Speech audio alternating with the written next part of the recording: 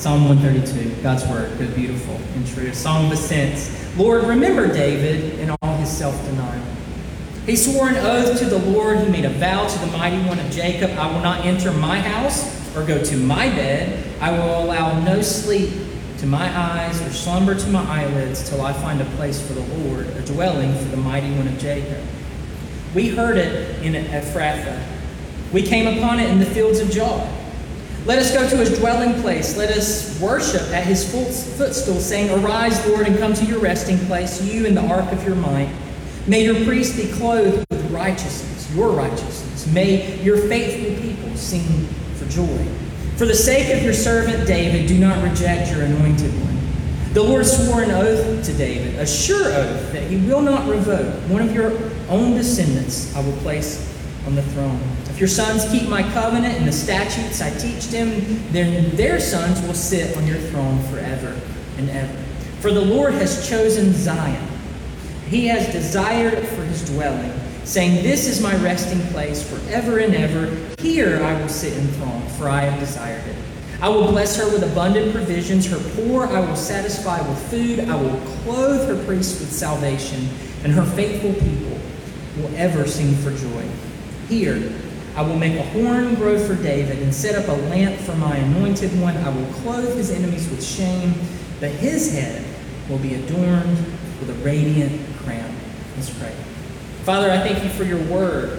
I thank you that in it you show us who you are and what you're up to, and thus you show us who we are in you. So I pray as we look at this song that maybe feels strange to our experience, that you would show us the Lord Jesus Christ in his glory, that our hearts might be set upon him and love him all the more, and that we might be changed to be like him. I pray this in the name of Jesus. Amen. Ever read Scripture and think, what does this have to do with me? What is this talking about? It's not an uncommon experience, especially if you've ever done one of those Bible reading plans where you're trying to read the whole Bible in a year. You're going through Genesis and you're going on a pretty good clip because the stories are interesting, but you get to maybe Exodus after the deliverance and it's talking about laws, it's talking about the tabernacle, or you get to Leviticus and it's talking about the ins and outs of all these sacrifices, and your eyes start to glaze over and you're like, well, I've never sacrificed a calf on an altar. I have no idea what this has to do with me.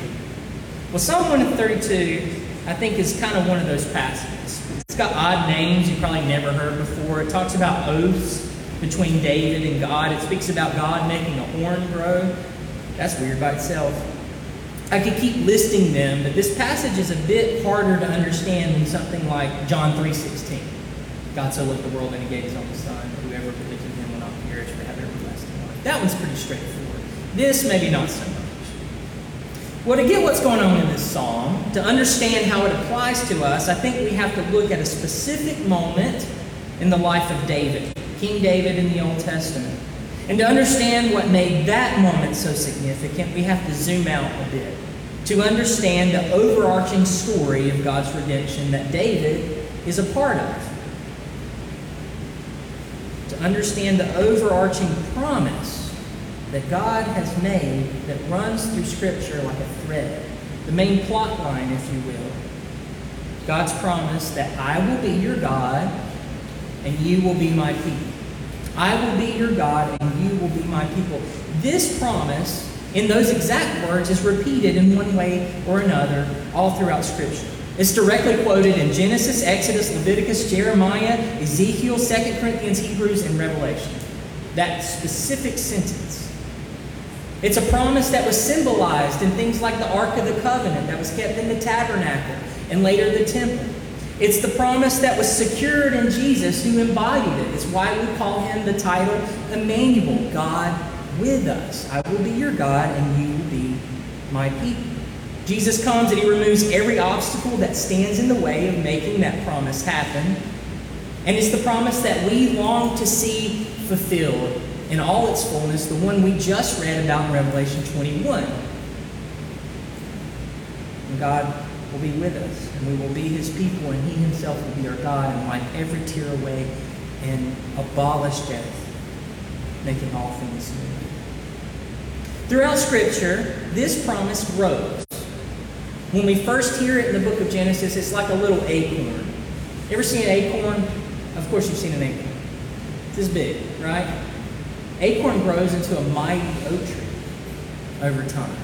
Well, the promise of God in Scripture, that I will be your God and you will be my people, it begins like a tiny little acorn in a very dark world. But it's planted and it's nourished by God, and it grows in stages.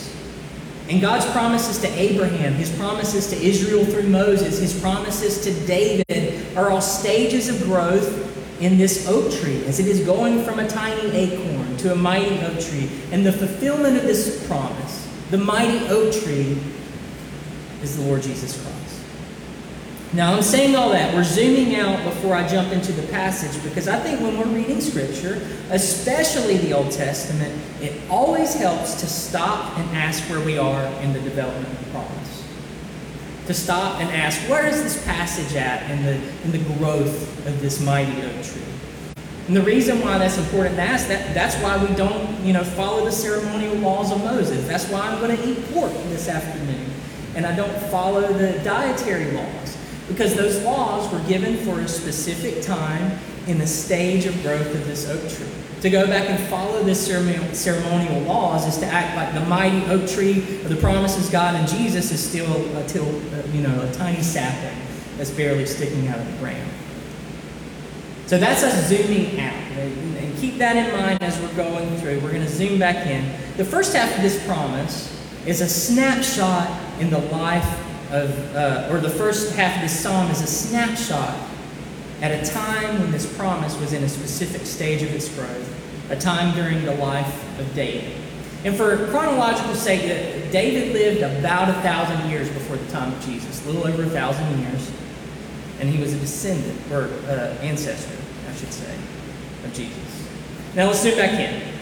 We can zoom back into this psalm and to David. The first half of this psalm is about the time when David had become king, and the first action he takes as king is go find the Ark of the Covenant, this symbol of God's presence with His people, and basically grab it from obscurity, grab it from the storehouse that had been kept, to put it at the very center of Israel's life in the new capital city of Jerusalem. This was a defining moment in Israel's history. You can read about it if you want to later. Flip over to 2 Samuel 6 and 7. David's become king. And he didn't become king like immediately.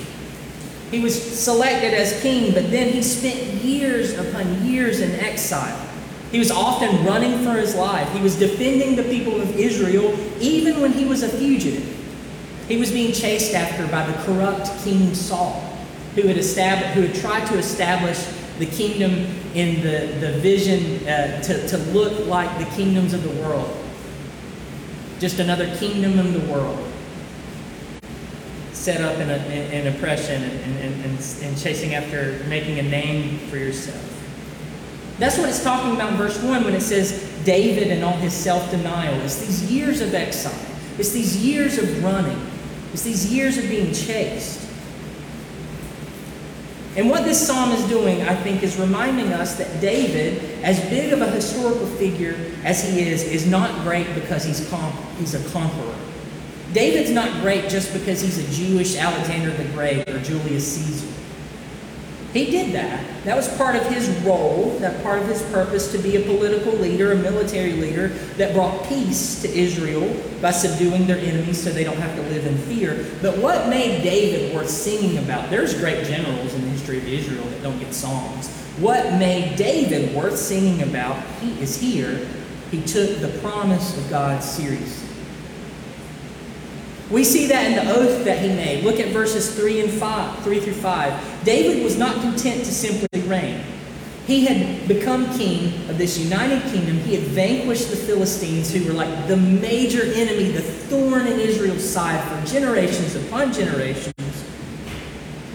But the first thing that David does when he takes the throne is to go find the Ark of the Covenant, to bring it to this new capital city of Jerusalem. It's because David recognizes that God is up to something bigger than him. God's not interested in just giving David and his family a throne. God is furthering His promise. I will be your God and you will be my people. Now, the Ark of the Covenant It actually kind of looks like what you see in Indiana Jones and Lost Ark. They did a pretty good job of replicating the description of what it is. But if you've never seen Indiana Jones, well, it's awesome. But anyway, if you've never seen Indiana Jones and Raiders of the Lost Ark, Ark of the Covenant was a box. It was made of wood. It was covered with gold. In fact, Ark, that word, it's a Latin word for chest. See, Ark of the Covenant sounds cool, but you could call it the box of the promise. Which doesn't sound as like, Ark of the Covenant. Inside the Ark of the Covenant, there was the Ten Commandments etched on stone. There was Aaron's staff, Aaron the first priest under Moses. And there was a jar of manna as God had miraculously provided for his people in their wilderness wanderings. And the ark, it was the symbolic footstool of God's throne. It was a physical symbol of his presence with his people. It wasn't that God was contained in the box. In fact, the thread of the story of the Ark of the Covenant in the Old Testament is God reminding them over and over again, I'm not in this box. This is not a magical totem that you can tote around. In fact, there's some tragic stories in the Old Testament where the Israelites are like, we got to go to battle, go grab the ark. And they drag the ark out and they're like, we got God, we got this magic, balm of God's presence, and it never goes well.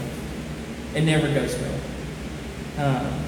But the reason it was given under Moses was so that as Israel went through their wilderness wanderings, as they traveled into the land that God was giving to them, that they would be reminded that God was with them. That they would never forget that God was with them.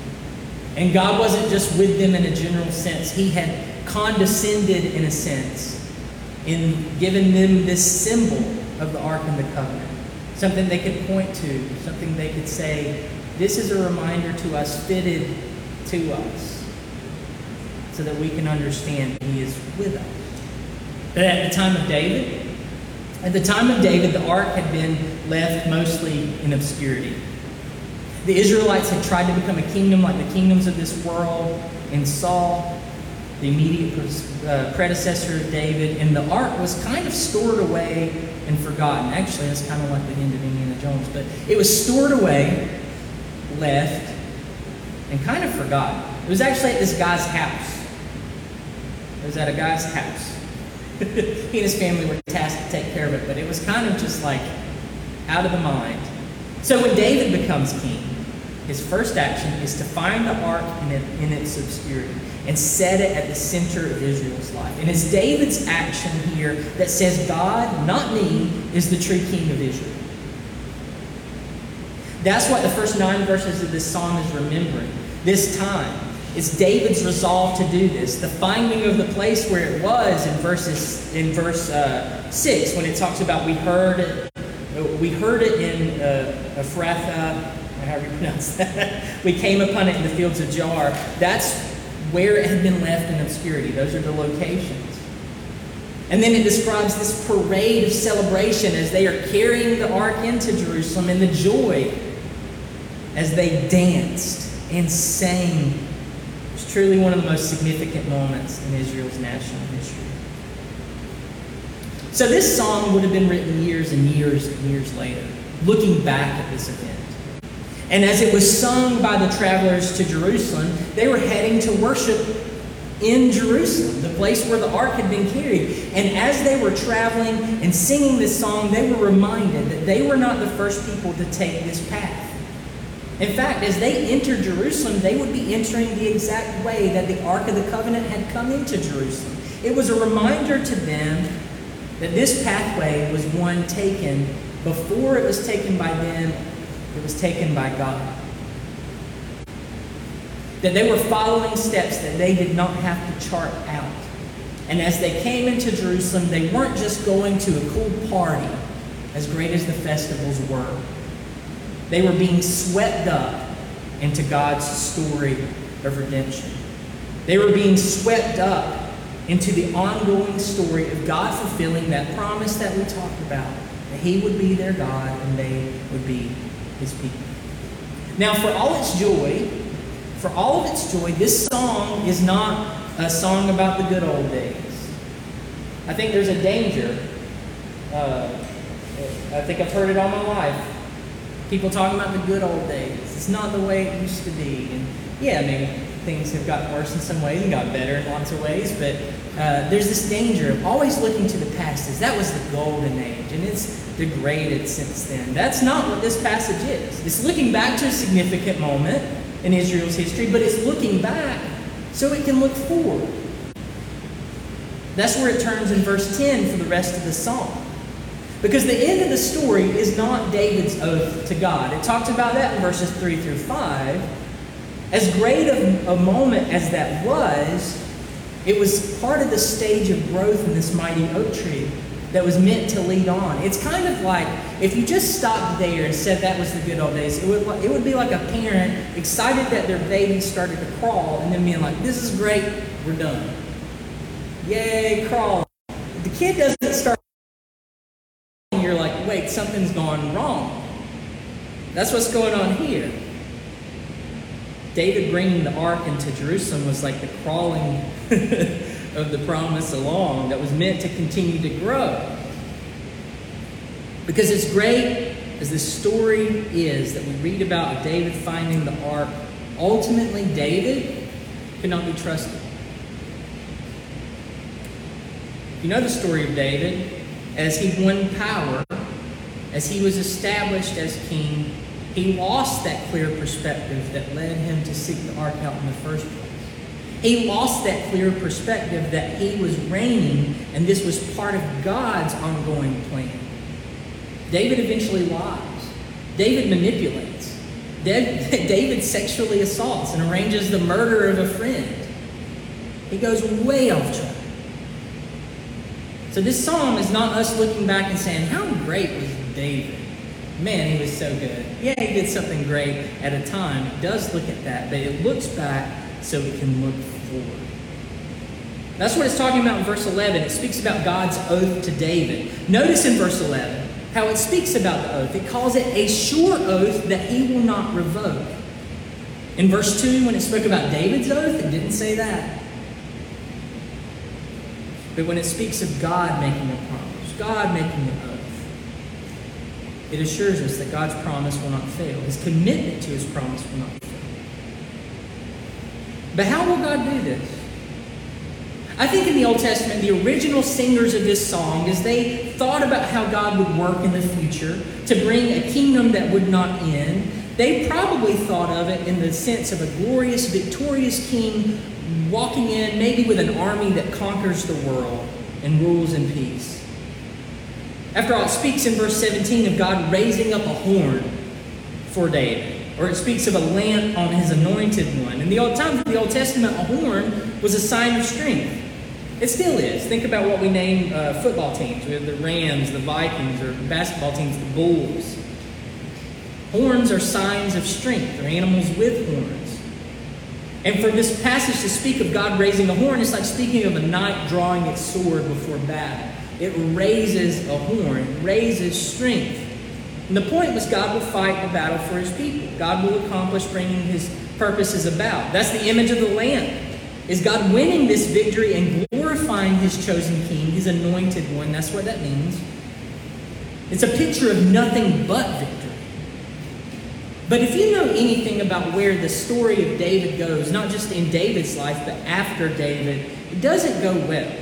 David's good intentions don't even last his lifetime, and his sons don't remain faithful. They did not see their role as king in terms of God's covenant promises, but they treated the throne like a possession to have and to be used for their own power. But the unfaithfulness of the house of David is not the end of the story. God is still committed to doing what he says in verse 14, that Zion, that Jerusalem, will be the place where his presence rests, where he is enthroned. But it's not in a way we would expect. The rotten family tree of David, out of that rotten family tree, God calls forth in the womb of the Virgin Mary, without the help of any man, his faithful king, his son, Jesus. In Jesus, God accomplishes and secures that promise that he had reiterated time and time again. I spoke about it earlier. It's why Jesus is given the title Emmanuel, which means God with us. And Jesus is God with us, not just God with us in a kind of ethereal sense. It's God with us as one of us. The eternal Son of God becoming a man, becoming one of us, and healing all that ails us. He assumes it so that he might heal it for us. And in King Jesus, God removes every obstacle that stands between him fulfilling his promise. And so our sin stands in the way, Jesus atones for it. The enmity, the division that stands between us and God is there. Jesus reconciles us. Satan and the powers of darkness are at work to trip us up and to bar us from the presence of the life-giving God. Jesus overcomes Satan and even death. Jesus brings the kingdom of God to earth, establishing a place where our worth is measured by this fact that we are loved by God. But how does Jesus do it? With an army at his back, marching into Jerusalem to take over the world? No, Jesus does it when he is lifted up on a cross. He speaks about it in John chapter 12, verse 32. He says, "As I am lifted up, I will draw all people to myself." Jesus, in his sacrificial death, accomplishes a victory that is deeper and bigger than him just marching in, or even him being a David that brings political and military peace for a generation. At the cross, Jesus assumes the penalty for our sins so that there may be no more just wrath against us, so that we can walk out from under the thumb of our sin and all that it may earn, and we might walk out from under the power of other people's sin against us and the way it mars us and scars our hearts, and that we might step into true freedom. And in his resurrection, the Lord Jesus Christ is crowned and adorned with glory. He is lifted up. We spoke about it, given the name above every name. And the good news of that is that glory that belongs to him is given to us as a gift. And so what awaits us in the future, today even, is not dishonor from God. It's glory. It's vindication. So how is God asking us or calling us this morning to apply Psalm 132 to our lives as we're kind of ending this sermon? Well, I've got a couple of thoughts. The first one is this: know that you are secure. Know that your salvation is secure. The salvation that is won for us is won by Jesus.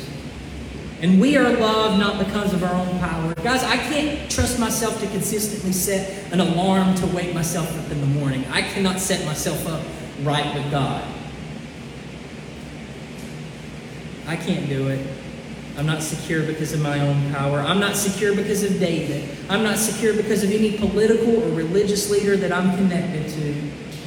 They all fall short over and over again, but we are secure now and forever in Jesus, who didn't just show self-denial for a moment like David. It was a great moment in his life, but it unraveled. But Jesus, who, as we read about in our call to worship in Philippians 2, emptied himself of the glory that was due to him as God so that he might come to us in the very depths of our darkness and find us to bring us home. And he is now lifted up. He's given that name that's above every name so that we might call on his name and find that we cannot win ourselves. That thing that we cannot win ourselves, that thing that no leader can win for us, he can. And in him we are clothed with righteousness. The second way I think we can apply this to ourselves is this: that we might know that we are loved and that God's purposes to dwell with us will be. If God's grace has found us today, then his purpose is to be our God and us to be his people, to wipe every tear from our eyes, to abolish death and make all things new will come to be. To say it as one songwriter I love says it, if it's not okay, then it's not the end. If it's not okay, then it's not the end. In the here and now, we will only partially experience the fullness of the glory that God has for us. But in the new heavens and new earth, when God makes all things new, when that which is wrong is made right, when that which is crooked is made straight, we will experience and walk into and dance in the fullness of what that is. God's not just at work to bring us a salvation that makes us feel good today, as great as it may make us feel to know that we are loved. He's not just giving us a salvation that will sustain us for today. He is making all things new. And because of that, we don't have to get caught in the trap of looking to some good old days. I mentioned that earlier. But I got to be frank, it has driven me nuts as a Christian for all my life to hear about some good old days that we've lost and that we got to get back to. And maybe we need to make a political coalition to angle and get this thing done or that thing done. The posture of the Christian is never looking back to some good old days. It is always looking forward in hope, knowing that no matter what happens, God's promises will be fulfilled. He's making all things new. And third way to apply this, I think that this can give us a posture to take into our present and our future. That as we live our lives here on this earth, we look back to a salvation that's secure and accomplished in Jesus. We look forward in hope to the fullness of the realization of what He's accomplished being applied in the new heavens and new earth. But in the here and now, we get an angle to look at our lives. And here's what I mean. As we look forward in our lives, you may be working your career, you're looking forward to retirement, you're asking questions of what I want to do. And usually when we speak of retirement, our minds are populated with vacation homes and RVs and trips we're going to take, and we're going to retire, and it's going to be this thing and that thing. But I think God gives us a different angle. I think because He is at work, because we have a secured love already set on us, because He is making all things new, that we can commit the resources that we have in our hands to Him for the sake of His kingdom. Now, that's not to say don't take vacations. Do. Vacations are great. That's not saying don't buy an RV. They're a lot of fun. It's not saying don't get a vacation house. That's awesome too if you can do it. But what I'm saying is we get to dream a different dream. Not a dream house, not a dream vacation. We get to walk in the reality of living in a world knowing that the end of our lives is not the end. Knowing that we don't have to see every sight before we die on this earth, because we are going to see every sight on this earth made new with no time. And so we can commit those resources that have been given into our hand to love. We can sacrifice in the here and now, knowing that nothing entrusted to God is lost. Knowing that we will not lose anything. We will not be put to shame. We will be vindicated. We will be honored. And so we can live in the here and now, following after the Lord Jesus Christ, who certainly lived a life of sacrifice, but was vindicated Himself. And in Him we are as well. And so this morning, know you are secured. Won for you by the Lord Jesus Christ as a foundation of God's love and reconciliation with Him that you did not earn, and so you cannot lose. It is yours as a gift. Know that what awaits you in the future, long after your struggle with sin and the sins against you are over, is a world where God dwells with us in perfect peace, where all things are made new. And know that for whatever life you have left on this earth, God is calling you to follow after Him with what you have in your hand, with the words in your mouth, with the desires of your heart. And He will not let you down. Let's pray. Father, I thank you this morning for the encouragement of the gospel, for what we've heard here in Psalm 132, this snapshot of this wonderful time in the history of Israel, the Lord, a wonderful time that points forward with an arrow to the glories and the fulfillment of your promise in Jesus Christ. For though David may fail, Jesus does not. For though every leader in front of us, political or religious, every pastor is going to let us down, you do not. So So I pray, God, imprint this upon our hearts. Make us people who do not live in anxiety that we might be lost to you, but we are washed in your love, the love that is set upon us and will be ours, and that all that Jesus has bought for us will come to us because he'll bring it to us. Make us a people of hope, Lord, that long for the day when all things are made new by you. And as we live in the here and now together, walking through this broken world, make us a people who look like Jesus and putting our time, putting our hearts, putting our words, putting our money to service of you and service of others. I pray this in Jesus' name. Amen.